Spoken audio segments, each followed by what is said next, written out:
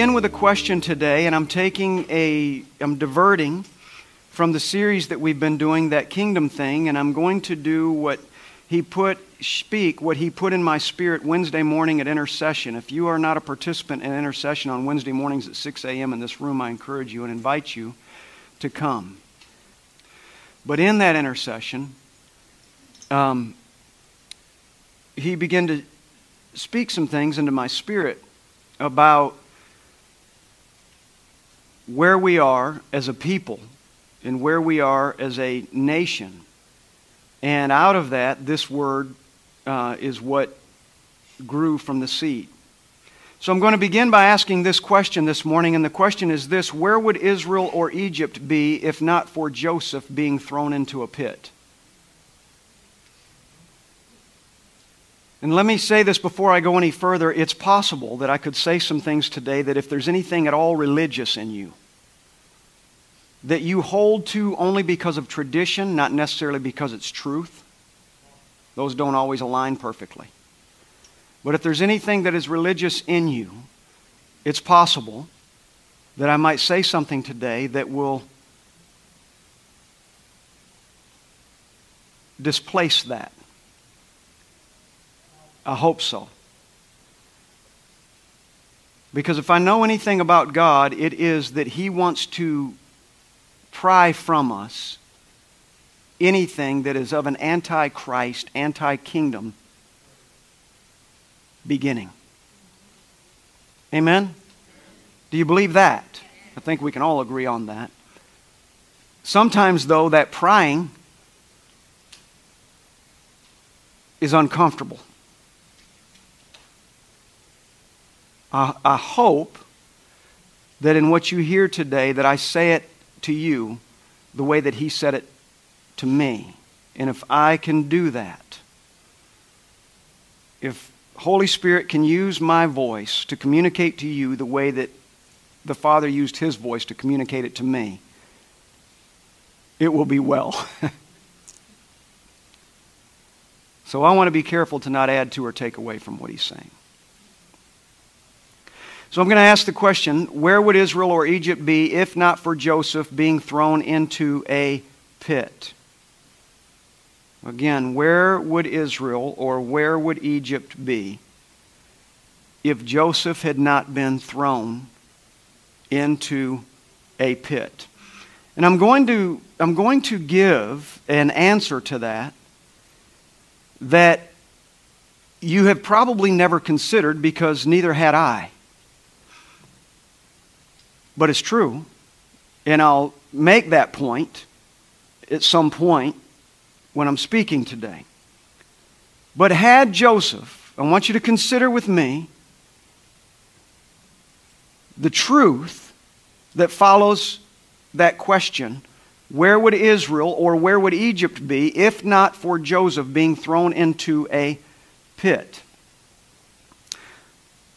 Let me just give it to you in the simple way that he made it clear to me. Without Joseph being thrown into a pit, there is no Israel or Egypt today. Would have been no Moses, no Joshua, no Caleb, no Saul, no King David, no Solomon. In that case, would there be a Christ?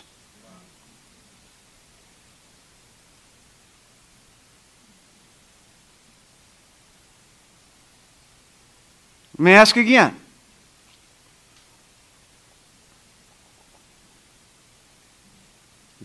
Consider, where would Israel or Egypt be if Joseph,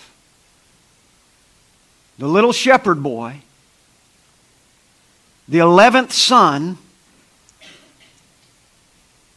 in a family of 13, 12 boys and a girl,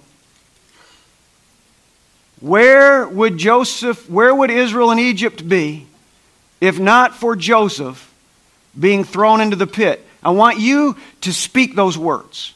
Ask that question. Where would Israel or Egypt be if Joseph had not been thrown into a pit? As Holy Spirit really began to move me and speak to me regarding this word and this question, this is the question that first arose in me on Wednesday morning as I was walking around and I was interceding, praying in the Spirit. And I began to reflect on that, and then out of that, I got up this morning, as I do every morning, and I drank my coffee, and I went out on the patio, and I sat out there waiting for the sunset, or rise, but it's coming later and later, so I'm gone before it ever gets up in the air. But I turn the lights on, and I go out there, and I'm drinking a cup of coffee, and the dogs are sitting out there, and I'm talking to Yahweh, and I'm just expressing, just enjoying the moment. What do you have to say to me? How do you like your coffee, Holy Ghost? You know, just really, it's every morning. My wife and I do this every day. And sitting out there, 5:30 this morning. This morning was 5:30. And just taking it all in, and he says to me, or makes a statement to me, and there's more to the story, but I'm just going to make the statement. He said to me, he said, Steve, you were not made for the day. You are not prepared for the day or the moment. But the moments you live in, the moments you walk in, were prepared for you. In our world and in our mind, we think we're just waiting on Holy Spirit, prepare me for the moment that's about to come. And He's not doing that. In other words, for Him to prepare us for the moment that's about to come, we have to know what's coming. He would have to say to us, on this date, at this time, this is going to occur, and I'm going to prepare you for that moment. But He said to me, He said, Steve, I do not prepare you for the day. I've prepared the day for you. And when you get to it, listen to me. When you arrive at that day, or you arrive at that moment, or you wake up on any given day, what are you going to do with it? Are you going to say to that moment, I was not prepared for you? Or are you going to say, day, you were prepared for me. What do Christina, relax. What am I going to do in you? You are bringing me something today. You have brought something into my world. I got up this morning and I found myself on October the 4th, or whatever, what is this? By the Grecian calendar. But by Yahweh's calendar. It's irrelevant. Before He into me and wrapped this spirit in flesh, He prepared this day, and He knew I was going to rise up on this day, and that in this day there was going to be something for me to own. And He knows that about you. And He knew that about Joseph. You ready? Say this with me, God. This sounds very cliche. And it is if you say it from the cliche perspective.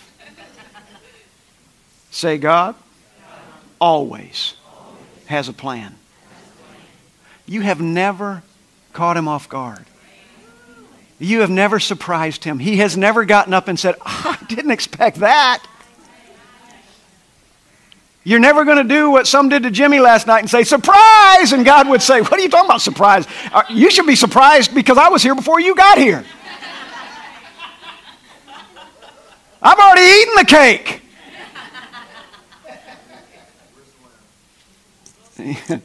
Yeah, some people ate lamb last night. I was offended because they were eating Jesus. I find that offensive. Although he did say, unless you eat my flesh and drink my blood. I know, I get it. Don't even go there. The day was prepared for you. Stop distorting. I did taste him.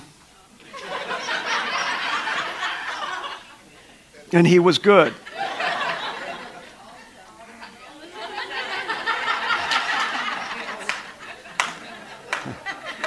Can we just stay on course? So say it with me again. God always has a plan. So I'm going to ask this question. I think it's the last question. No, I have one more. So was Joseph thrown into the pit? If you don't, well, we'll read it in a sec, part of it. So was Joseph thrown into the pit? Or was Joseph sown into the pit?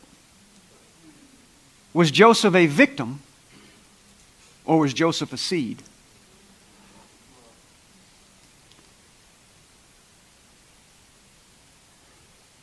In Genesis chapter 37, let's read that beginning with verse 17 in the ESV, and it says this. It says, so Joseph, at that time he was 17 years old. I'm just inserting that for your own understanding. So Joseph went after his brothers and found them at Dothan.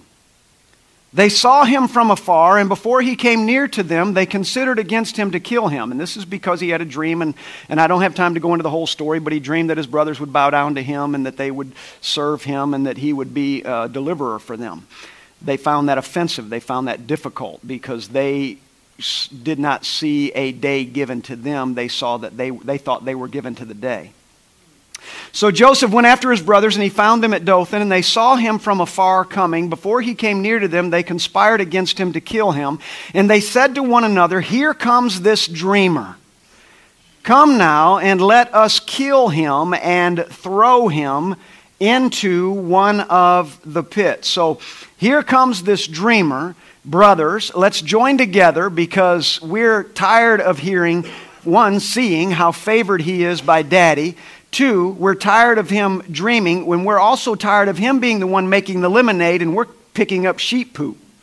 So we're really aggravated with this. So let's get this guy, let's kill him, let's throw him into one of the pits and then see what happens with this. So if I look at this story and I see and I interpret what occurred here, I have to ask the question again, was Joseph then, because his brothers conspired against him, was Joseph then thrown into the pit, or was Joseph sown into the pit? Again, was he a victim, or was he a seed? This part is about Joseph. The part, point one, if you want to call it that, is about Joseph. And by the way, I want to say this now for clarity, because you're going to hear me say this from time to time. I am, to the best of my ability, no longer going to refer to the Bible as the Old Testament and the New Testament. I'm going to refer to it as the First Testament and the Second Testament. To say one is old and one is new is to say that one became irrelevant because there was a replacement. New does not mean replacement. It means new is making clearer what the original was trying to say. And that is what it is doing. The new is restoring what was lost in the first. Does that make sense? Remember, in the first, there was a first Adam. In what is referred to as the Old Testament, there was a first Adam. In what's referred to as the New Testament, there is a second Adam. The problem is, it was never meant to be a replacement. It was meant to be, this is what we're going to do. It doesn't do away with the beginning. It doesn't do, when the first Adam failed, man was not annihilated. Man did not become irrelevant. Man was still important, which is why Yahweh sent his son as a second Adam. So if that is true, the First Testament is not any less important than the second. Just so you understand. So from now on, to the best of my ability, I'll try to correct myself when I'm wrong, or you can correct me. I'm going to try to refer to it from hitherto, as long as I lead this house, First and Second Testament. So Joseph, in our mind, in our mind's eye, in the way that we interpret this story, we've told this story, and like you, I've taught this story, like you've heard from so many others, I've taught it. He was thrown into a pit. I want to challenge that today. And I'm going to challenge that because it's not true. Even though it is true that his brothers conspired against him to put him in that pit, or from their perspective, to throw him into the pit, the day they were not prepared to throw him into the pit. The day was prepared. The day was prepared to swallow Joseph up. You need to get that. Yahweh prepared that specific day to swallow Joseph up, to receive him into the depths of its possibilities, so that something supernatural could come out of that. In fact, I'm going to say something I was not going to say this morning, but I'm going to go ahead and say it. There is nothing, by the way, supernatural about the kingdom of God. The kingdom of God is not supernatural. But what the Father does within the kingdom of God, those things are supernatural. The Second Testament tells us that first comes the natural, then comes the spiritual. So in that same principle, the kingdom of God isn't something that is in the sweet, sweet by and by. But I'm going to tell you something. Where the church world believes that the last days represents an end of our current times, represents an end of the earth as we know it, and we're going to be caught up in the sweet, sweet by and by. But I don't interpret the last days that way. I interpret the last days as the last days of lawlessness. The last days where the spirit of the Antichrist is reigning. And he's not trying to get me out of the middle of it. He prepared the day for me to live in. And the spirit of the Antichrist doesn't come just because people start prophesying and singing and doing all the right things in that regard or preaching like that. The spirit of the Antichrist is driven out because, not because preachers are doing their thing, but because you are doing your thing. Because you are rising up every day and you are saying the right thing and you are owning the day that the Father gave. He prepared the day for you, and when I get up in the morning and I say, this day belongs to me. Day, bring it. I've been sown into you. And I want to find out, what do last days mean to you? And the reason I'm saying all this is because I want you to understand today that the kingdom of God is not supernatural. The kingdom of God is within you. That's what Scripture says. The kingdom of God is around you. The kingdom of God isn't someplace, somewhere you're going. Right. That's right. If you're going there, and that's your mentality, I've got bad news for you. You're never going to arrive. It is either in you or it is not. The kingdom of God is within you. That's what Scripture says. So if the kingdom of God is not supernatural, but what the Father does, and I'm using all that, it's important you get what I'm telling you. Because if the kingdom of God is within you, in what the supernatural that we so refer to every time, that's the kingdom. That's just the supernatural.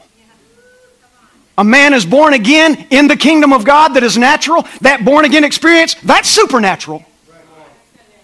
That healing that happened within the natural kingdom of God, that's supernatural. But the kingdom of God is not supernatural. That resurrection back to life, the man that could not see that now does, the woman that could not hear but now does, the woman who was bleeding and didn't have a way of stopping it and now does it, that's a supernatural moment within a natural kingdom. And the only way that we can recognize that God sent us the day, He did not send us to the day. He prepared the day for us. He did not prepare us for the day. The only way that I can accept that is if my living right now, I'm living because this is your appointed time. Because there is a day that is coming to you. Is it today? Is it tomorrow? Is it the next day? There is a day that is coming to you that only you could occupy. I need you to understand this before we go any further. Joseph, I'm going to tell you something. Yahweh prepared that day within the kingdom of God. That day came within the kingdom of Yahweh God. That day came on purpose. Joseph didn't know what was coming. I'm taking my brothers some tea. My daddy sent me on assignment. And I'm going to take my brothers some tea. I can't find my brothers.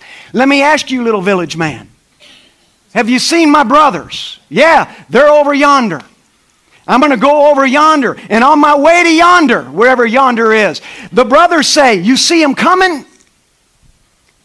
Here's a pit. Do you think for a second that that pit suddenly showed up? That ground was prepared for a pit before Joseph breathed his first breath. The pit was prepared for Joseph. Nobody else could have fit in the pit. The pit was made for him. In the beginning of time, Yahweh said, I'm making this day as for Joseph. Joseph didn't have any idea.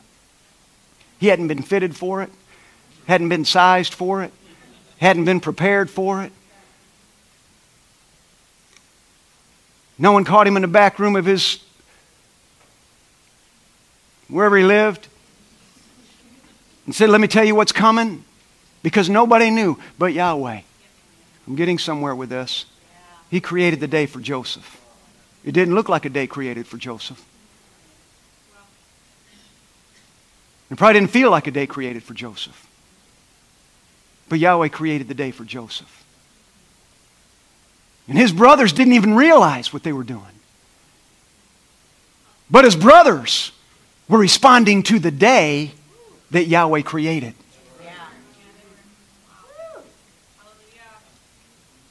And when you get thrown in, you can look at it and you can say, was I thrown into this thing? Joseph, when he was put in that pit, he could have gotten to the bottom of that pit and he could have said, oh, woe is me!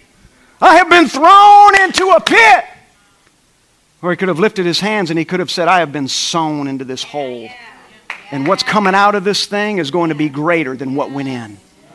I have been sown into this. Nothing catches my God by surprise. Nothing catches my Father by surprise. Not death, nor life, not rain, not flood, not a sunny day, not a rainy day. Nothing catches my God by surprise. Nothing. Nothing. Nothing. You are nowhere today that is shocking to God. Online, you are nowhere today, wherever you are, you are nowhere that is shocking to Him. He has prepared this day for you. You might find yourself in the bottom of a hole somewhere and you're worried about whether or not you've been thrown. Why am I here? Why? Why? How did I get here? I'm going to tell you, change your attitude. Be healed this morning. You weren't thrown anywhere. Do you serve God? Do you serve God? Somebody say yes. Do you love God? Do you think God loves you? Do you honor Him rising up? Do you honor Him lying down? Are you concerned about what He's concerned about? Do you think for a second He's saying about you, I'm going to let them get a hold of you. I'm going to let them rip your coat off. I'm going to let them kill a sheep, spread blood all over it. I'm going to let them throw you in a hole. I'm going to let them believe you've died. Do you think God did that? God didn't even know what those boys were saying. All God knew was, I need a day with a hole in it because I need to put a man in it because I got to save a nation.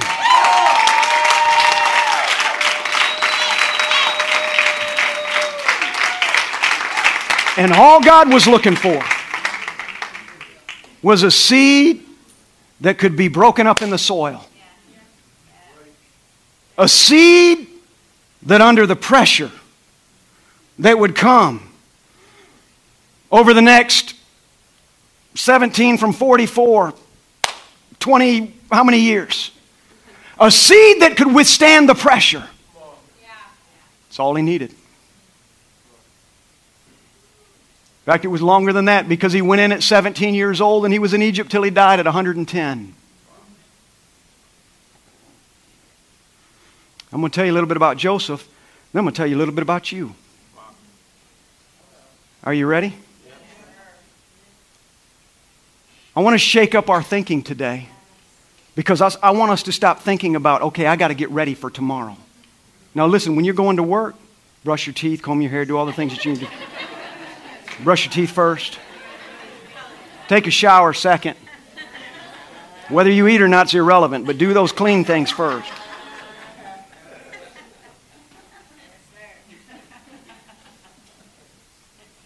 But if you're serving the Lord and you're honoring the Lord, there's nothing you're going to do to make yourself better for tomorrow. Tomorrow has already been made ready for you. And you just got to get up and honor Him in it. And get ready and be willing to be pressed and be ready to be grown. Be ready to interpret. Joseph.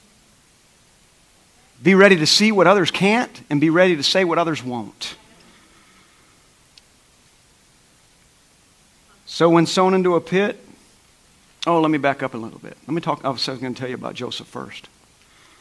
So interpreting our, everybody say, pit moments correctly impacts our expectations. Again, if Joseph sees himself as thrown into that pit, what expectations does a man have except for to die? Woe is me. I'm here. It's no fault of my own. You're right, David. Or you're right, Joseph. You're right. Yahweh did that to you. Do you like that? But if your expectation is, I've been thrown into this thing, if you see yourself as the victim every time you're in the middle of something, you'll never come out of that pit full of life.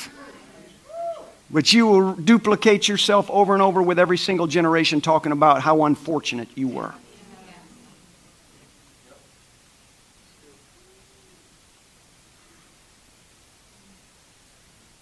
But if you go into that pit and you realize no matter where you're at, where you find yourself, I was sown into this thing. You can find peace in being sown. That word right there, you might want to just write it down in your journal. Find peace in where I'm sown. And you get sown there and you see that you're sown there. Doesn't matter what that day's bringing. It could be high or low. It could be hot or cold. It could be wet or dry. Doesn't matter what that day brings. You know that that day came to you because God sent that day. And you might not see what the end looks like. But the end is going to honor Him and you will be honored in it. I want you to understand something about Joseph because he understood he was sown into the pit. Joseph knew he was not thrown there. He trusted God so much he knew this pit fit me. It was made for me. This hole in the ground was made specifically for me. That's why there's no water in it. Because it was made for me. Out of him understanding that he was sown into this pit because he could carry that. And I'm not going to go into all the details of his life, but I want to give you a few highlights of Joseph's life. Because he understood the difference between being thrown and being sown. Had he believed he was thrown into that pit, he'd have been in that prison, he'd have been that slave, and he'd have died a slave. But because he believed he was sown, let me tell you some spectacular things that happened through the life of Joseph. Do you know that the first Egyptian pyramid ever built, Joseph designed it? The very first pyramid ever built in Egypt that's recorded, that they can date the history to. The inscriptions on it. Joseph designed it to hold the grain and the supplies that were going to be necessary so that they didn't dry up and rot, so that the temperature would be right, to preserve the feast for the 7-year famine. The silos, and I forgot the name of the pyramid, but you'll know it if I said it. He designed the first pyramid to hold those supplies. And then, Joseph, because he understood I was sown into this, so I'm going to own the day. Whatever the day brings me, I'm going to walk this thing out. I'm not going to be defeated by the moments in it. I'm going to rise above them. Joseph then, at the Pharaoh's command, he interpreted his dream, and I'm skipping a lot of space here. But he interpreted the dream. He's put in second in command over all of Egypt. And Pharaoh tells him, he says, I want you to take care and make sure that you get everything ready. So what does Joseph do? Joseph goes and he begins to tax the people. A fair tax. But he taxed them. He said, listen, there's a famine coming. Get ready. We're going to have 7 years of plenty. But we're going to have 7 years of famine. So he began to tax them until they ran out of money. And then he would sell them food during the famine. He would sell them food. When they ran out of money, they would buy food with livestock. Until Egypt, the pharaohs owned all the livestock. Then when they ran out of money and they ran out of livestock, he would go to them and he would say to them, keep in mind when Joseph went into Egypt, it was a very small, weak nation. When they ran out of money, when they ran out of livestock, Joseph said, we'll give you this food if you'll give us your land. After 14 years, Egypt was the most powerful and wealthiest nation in the world. Owned all the livestock, owned all the land that was near them, had all the finance, anything of wealth, they possessed it all. It doesn't look pretty. It doesn't look pretty when you see the people, but they lived, they ate. It's another story. We'll get into that another time. But Joseph made Egypt the wealthiest and largest nation in the known world. Because he saw himself not as one being thrown into a pit, but he saw himself as one who was sown into a pit. And he didn't sit in that pit and mark on the walls, this is my second day. This is my third day. This is year 2. This is year 5. Even when he got out of prison and went back to prison, he didn't sit in that prison. This is my 14th year. This is my 15th year. He continued to do what Joseph did. Honored God. Demonstrated.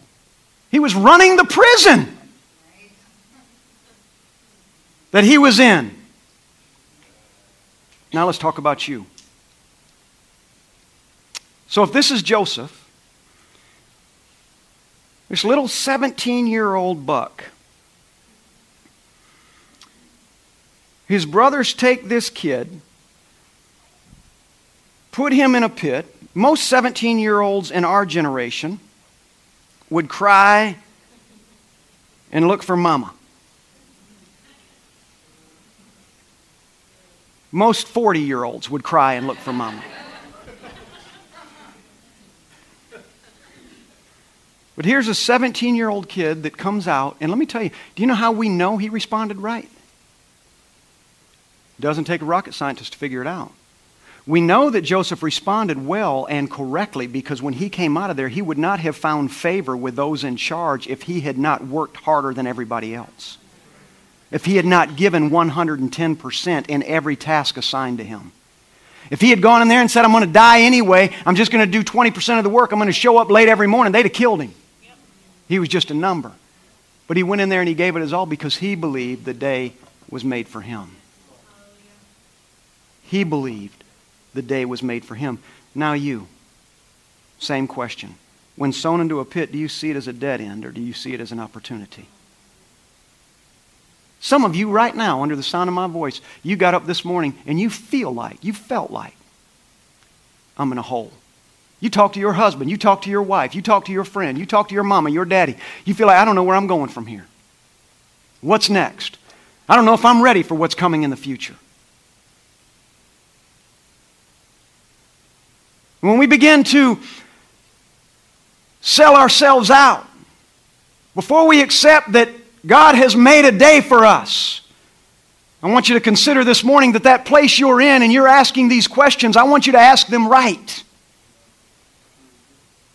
Don't ask the wrong questions, ask the right questions. I've been sown into this. He made this moment for me. What do I need to learn from this? No matter what it feels like, I'm going to grow from this. Something's coming out of this moment.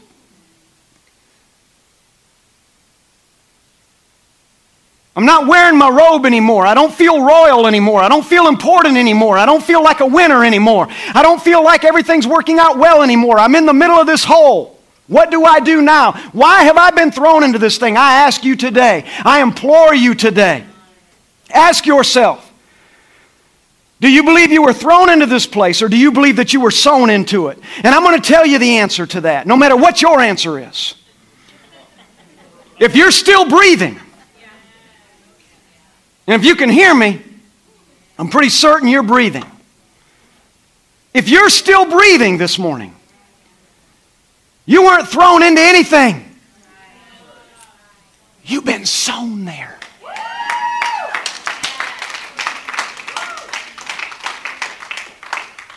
You are there on purpose.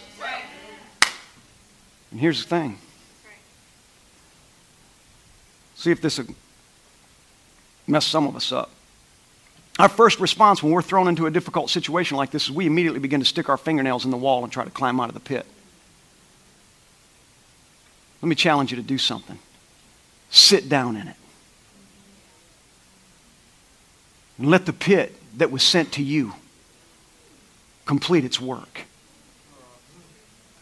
Joseph never went to another pit because he lived out the first one right.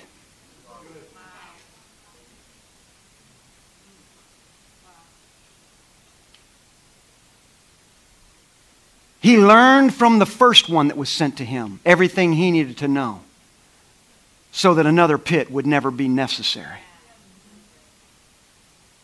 Are you hearing me today? Genesis 45 verses 4 through 8. Go there with me, please. Genesis 45. Begin with verse 4.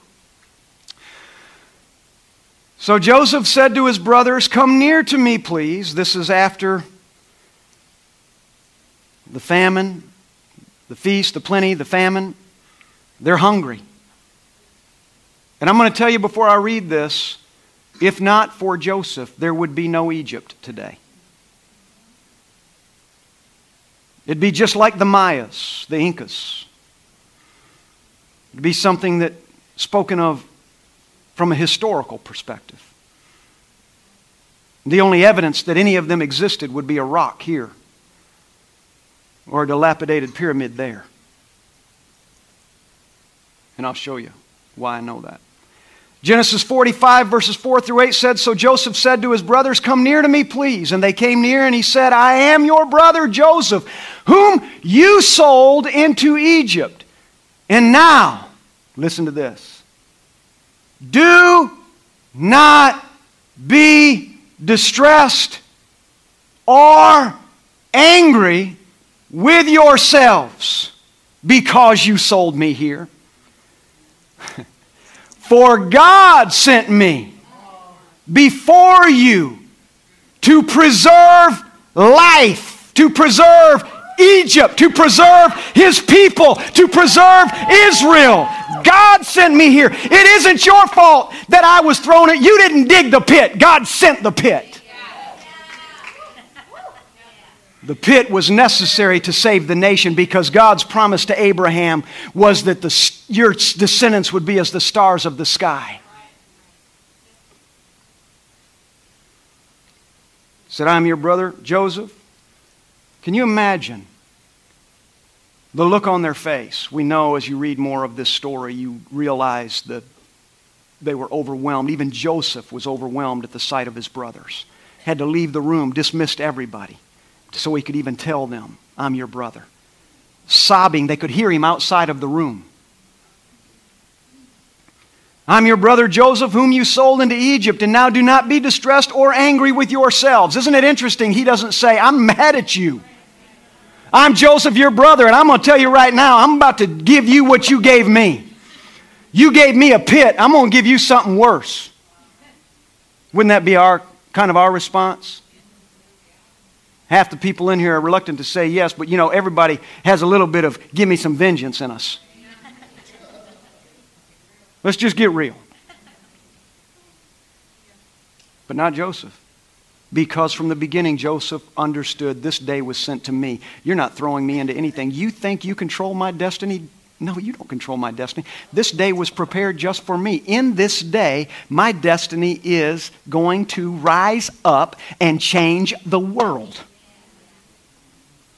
Do not be distressed or angry with yourselves because you sold me here. For God sent me here before you to preserve life. For the famine has been in the land these 2 years, and there are yet 5 years in which there will be neither plowing nor harvest. And God sent me before you to preserve for you a remnant. If He had not sent me here, there would be no remnant. To preserve a remnant on the earth and to keep alive for you many survivors. Without me, no one survives. Brothers, you think that pit is something I despise? I'm breathing because you put me there. And you only put me there because the hand of God nudged you. What brother would ever put his brother in a pit but God? Boys, I need you to be a little jealous today. Because I've created this day for your brother. I'll get y'all back together and reconciled in time. Right now it's going to be a little awkward.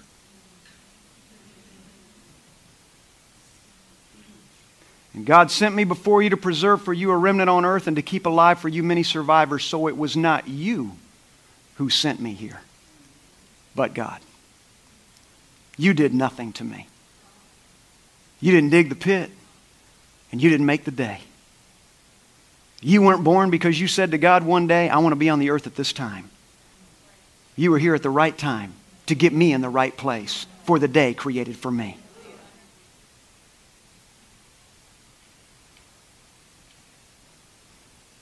So in the same way, if not for Joseph, would there be in Egypt? Would there be in Israel? No.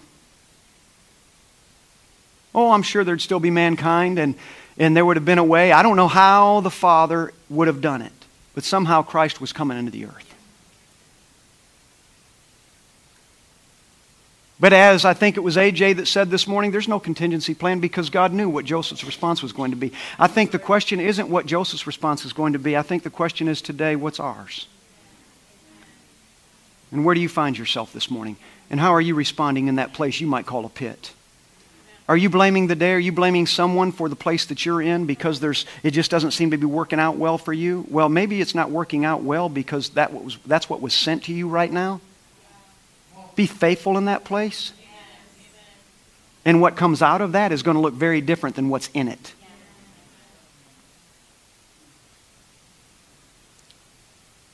And I would ask you this. I think sometimes we learn the most out of our circumstances. And when we were in intercession on Wednesday morning, and I was walking around on the platform up here, and I was praying and interceding with everyone else that was here, and I was listening to Jenny speak some things, and I don't recall exactly what she spoke, and then Tamara began to speak and declare some things, and I don't recall exactly what she spoke. But out of that same spirit provoked me and caused me to begin to reflect on us coming here. I was already dwelling on the fact that the day was made for us. I was already dwelling on the fact that we're not thrown into a pit, we're sown into a pit, and no matter where we're at, if we can understand and interpret that correctly, God can do amazing things with that. But if I see myself as the victim instead of the seed, I'm not giving Him anything to work with. Because all I'm going to do is do the woe is me thing all day long, or all week long, or all month long, or maybe years long. But I'm going to do the woe is me thing. And the Father's saying, I need you to become a seed so that I can get the fruit. Fruit doesn't come out of complaining. Fruit comes out of seed.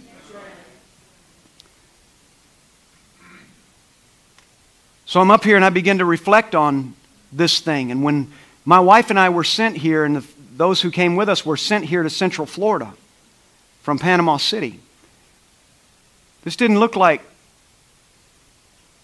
it looked like a pit.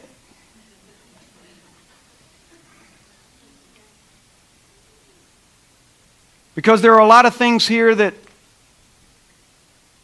I knew was in me that would be difficult to be accepted.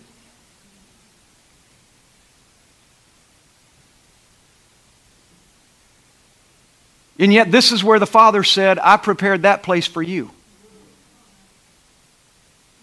I didn't know what all the things would be that would be present,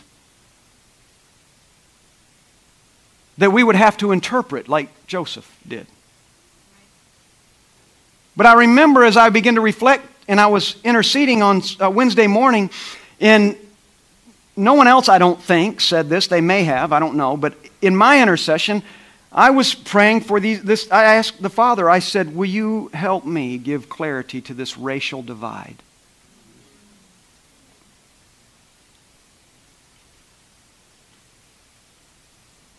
And in the middle of that, saying that, He enlightened my mind, and I literally saw Sanford, that pit of racial divide. Steve, you weren't thrown into this. I sowed you here because you are a voice.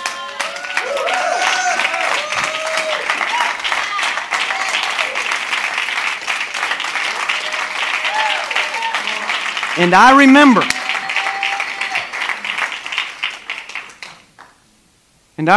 when and I'll say stuff, I'll say strong things sometimes that can appear to be racial to people.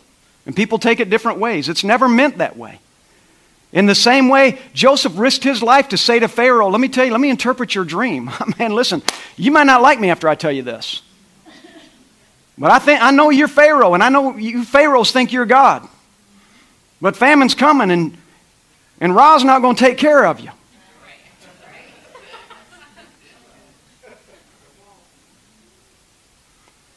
And when we started the Rock of Central Florida, and we hadn't been a church for very long, a ministry for very long, and we were over on 1792 in that storefront.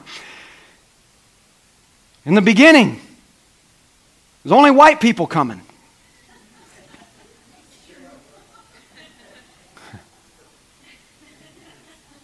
And I didn't like that.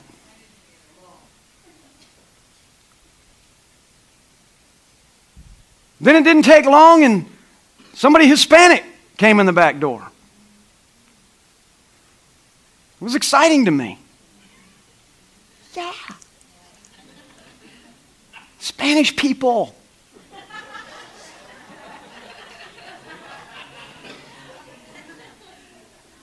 And is Marcia here today? Then a Korean. Marcia comes in the back door. Yeah. A Korean. Leave the kimchi at home, but yeah.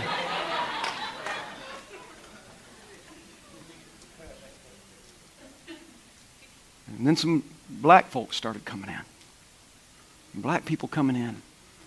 Yes! And everything in me is excited. And then we more and more became more racially diverse as time went on. Diverse. Leave the T off. Just walk with me. Interpret how you will. Just interpret correctly. And they started coming in. And the word began to get out in Sanford. And here's the funny thing. It wasn't word that Hispanics are going to the Rock. Nobody was bothered by the fact that we had Hispanics coming here. Nobody was bothered by the fact that we had a Korean, 2 actually, coming at the time. Nobody was bothered by the fact that we had a German family that was in our house. But man, when they found out that we had 2 black, more than that, we had like 4 black families in our house.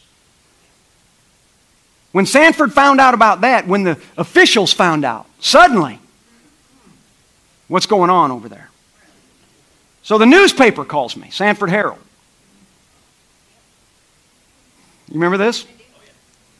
The newspaper calls me and said, Mr. Parker, or Pastor Steve, they called me then, said, Pastor Steve said, this is whoever, and listen, we understand that you're a white church and you have black people coming to your church. Can we come and interview you? I said, first of all, we're not a white church. I might be a white guy, and I'm not even completely that. I have freckles, and I have a lot of stuff going on.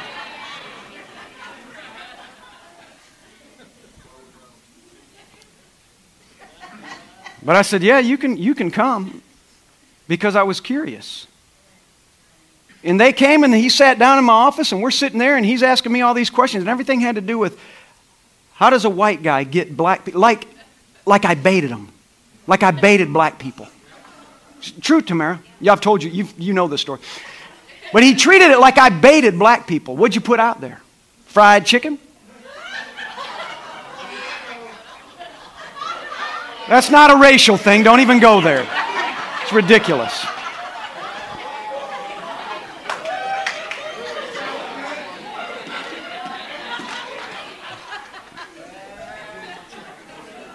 How are you getting them to come?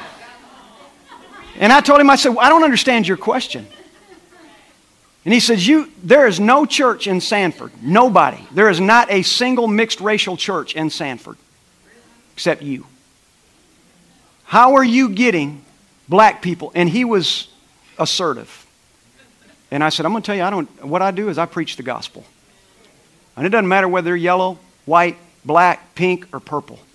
Anybody who has an ear to hear and an eye to see, they're going to receive this gospel. But you are a white preacher. What are you doing? I said, I am not doing anything, and was emphatic. And I don't remember, we've got the article somewhere. I think it's in the office. I wish I'd have gotten that out and found it. And they wrote in there about meeting with the white pastor from the Rock who has a racially diverse church. And it bothered me. It doesn't bother me today.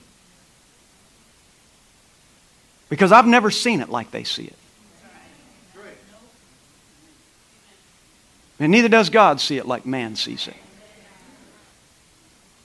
So Wednesday morning, I'm thinking about all of this, and I'm thinking about the diversity of our house. And it's not diverse enough for me yet.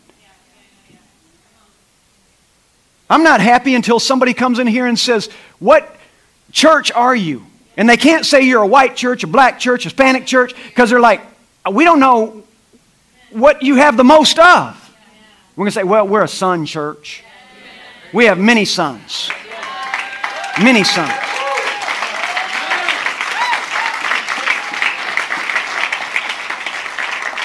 But that day, Tamara, was prepared for us. And then since that day, many times people have tried to bring division in this house because of race. I had one lady one time. I loved her then. I still love. I don't even know if she's still living today. But at the time, she was an elderly black lady. And February is Black History Month. And she came to me, and there's a reason I'm telling you all this. And she came to me and she said, I think it's very important that we at the Rock celebrate Black History Month, and you allow someone black in the congregation to stand up and speak every single Sunday. And I said, I'm offended by your request. That's never going to happen. I'm not letting somebody black speak because they're black. And I'm not going to let anybody stand up and bring attention to something that we're trying to overcome. And just keep reminding us over and over and over again, making us think there's no way out of this thing. I've got news for you today. This day that we're in, listen to what I am saying. White, yellow, black, purple, and pink. Whatever color you are online, if you're hearing this message, love it, hate it, is irrelevant to me. It is the Word of God. And I'm telling you today, listen to me. This day that we are in with all the racial divide was sent to you and me because we are capable of functioning in it as a seed, not as a victim.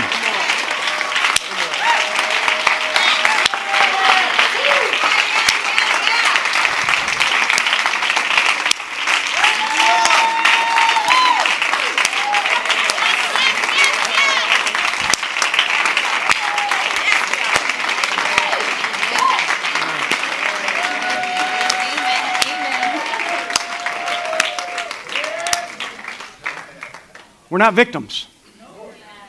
We've been seeded into this day. So when it's going on around us, our thing is, if you're white, and I'm talking about white and black, but isn't it ironic that it's always about white and black? It's never about white and Hispanic or black and Hispanic or Korean and German. It's never about that. Just hear me out. Be patient with me. Because my words may not come out right, but hear the spirit of what I'm saying.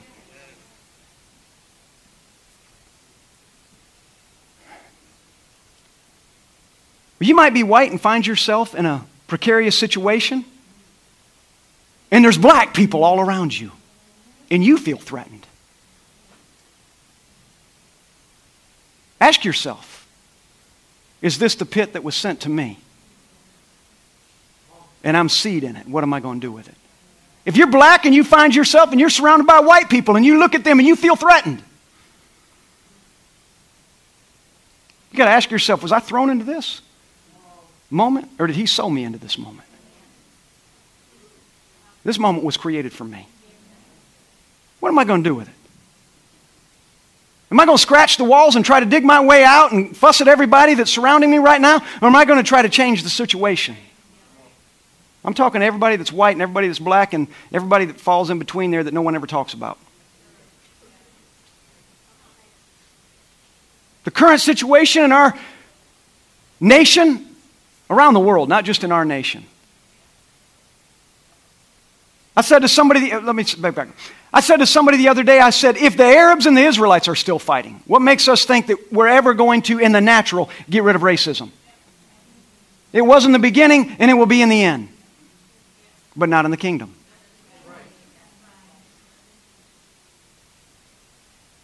But we can't perpetuate that thing. And we're going to ask ourselves, was I thrown into this moment or was I sown into this moment? I'm going to tell you what we were. We were sown into this moment. You are alive today because God believes you are capable of handling it well. He believes that you can live in Potter's house and not sleep with his wife.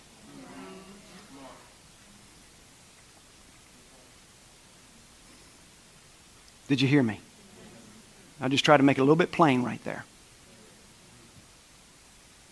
He believes that you can come in to a place that He prepared for you and keep yourself holy. And not engage in what the Antichrist engages in. And I'm going to tell you, every riot, every protest that they're calling out there, all of it has Antichrist all over it. I don't care what name they put on it. Black Lives Matter, Proud Boys, I don't even know what all of them are. The white supremacists, the Black Panthers, the whatever they all are. I don't even know what they all are. Every one of them is the Antichrist spirit.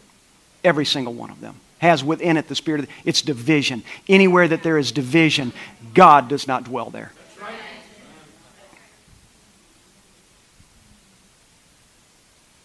So I'm going back to my original question. If you're in a pit today, were you thrown there? Or were you sown there? How do you interpret your day? Because the day didn't come to you because you asked for it. The day you're in is all around you because He sent it to you.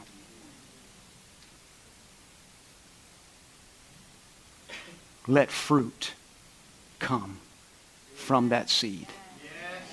Let fruit come from that seed. Can somebody say amen? Stand with me if you would, please. I do not in any way sense in my spirit a single person. If I'm wrong, then I am. But I do not sense in any way in my spirit that there is any division in a single person standing in this room right now. I do not sense any division between anybody. Oh, you look around this room. People, we don't conjugate. You're not going to find all the white people in a section, the black people in a section, the Hispanic people in a section. If that ever happens, let's not do that.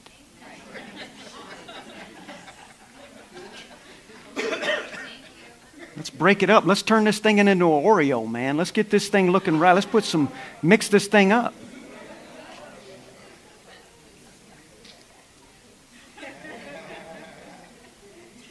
Because we've been sown into this.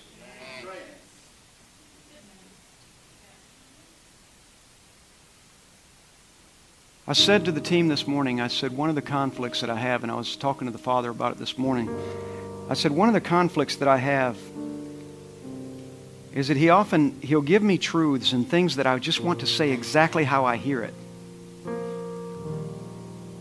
But I know if I say it exactly how I hear it, it won't be heard by others the way I heard it. It will be heard through whatever filters that have been developed in their mind over the years. So the conflict with being a minister, at least a minister in the way that He's called me, is that I know that He's called me not to preach a simple gospel that is the same thing every week, but to grow us. And in order to grow us, the things that He gives to me sometimes are difficult to talk about without disrupting tradition in many minds. So the conflict is, Father, and I'll use the analogy I used with the team this morning, and I said, I just want to be able to preach the gospel in the depth of the gospel, the true meaning of what it is that the First and the Second Testament is trying to teach us, and the Word of the Lord in the now. What is He trying to teach us? I want to be able to release that in such a way that that same carrot that a horse can swallow in one bite, if I try to get a rabbit to swallow it in one bite, it'll choke him and kill him. I want to find that balance. And sometimes that's the conflict. And when I bring a message like I'm bringing today, my hope is that I've given you a carrot that you can chew on and you can draw truth and revelation from. Not in a way that will choke you, but in a way that will provide sustenance for you. Help you to grow. Help you to mature. Help you to see things just a little bit differently. Carrots do make our eyes better. So they say. Myth or not, let's accept it. After today, you can deny it. But how can you and I, in the situation, whatever situation you're in, not just racially, that's all around us. Just don't let it get in you. It's all around us. But how can you and I, no matter where you're at today, however deep you think your pit might be, I encourage you this morning, change your perspective. See yourself as one who has been sown, not one who has been captured and thrown. If you're there, it's likely that that day was sent to you and there's nothing you could have done to change it. Because that is how the Father's going to bring your best and His best out of you, the seed. Do you hear me today? Yes. Father, I lift up my voice over these men and women today. Come on, lift your hands in here. I lift my voice. My prayer, my hope, my desire is that they heard what you put in me today with a good and honest heart.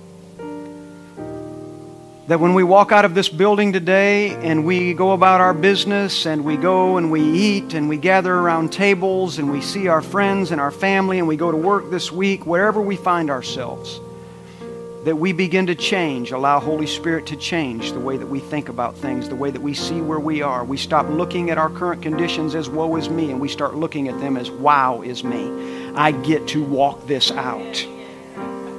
Father, today, let your word be fulfilled and truth be illuminated in the heart and soul of every man and woman in this place. In Jesus' name, amen, amen, amen. Come on, put your hands together.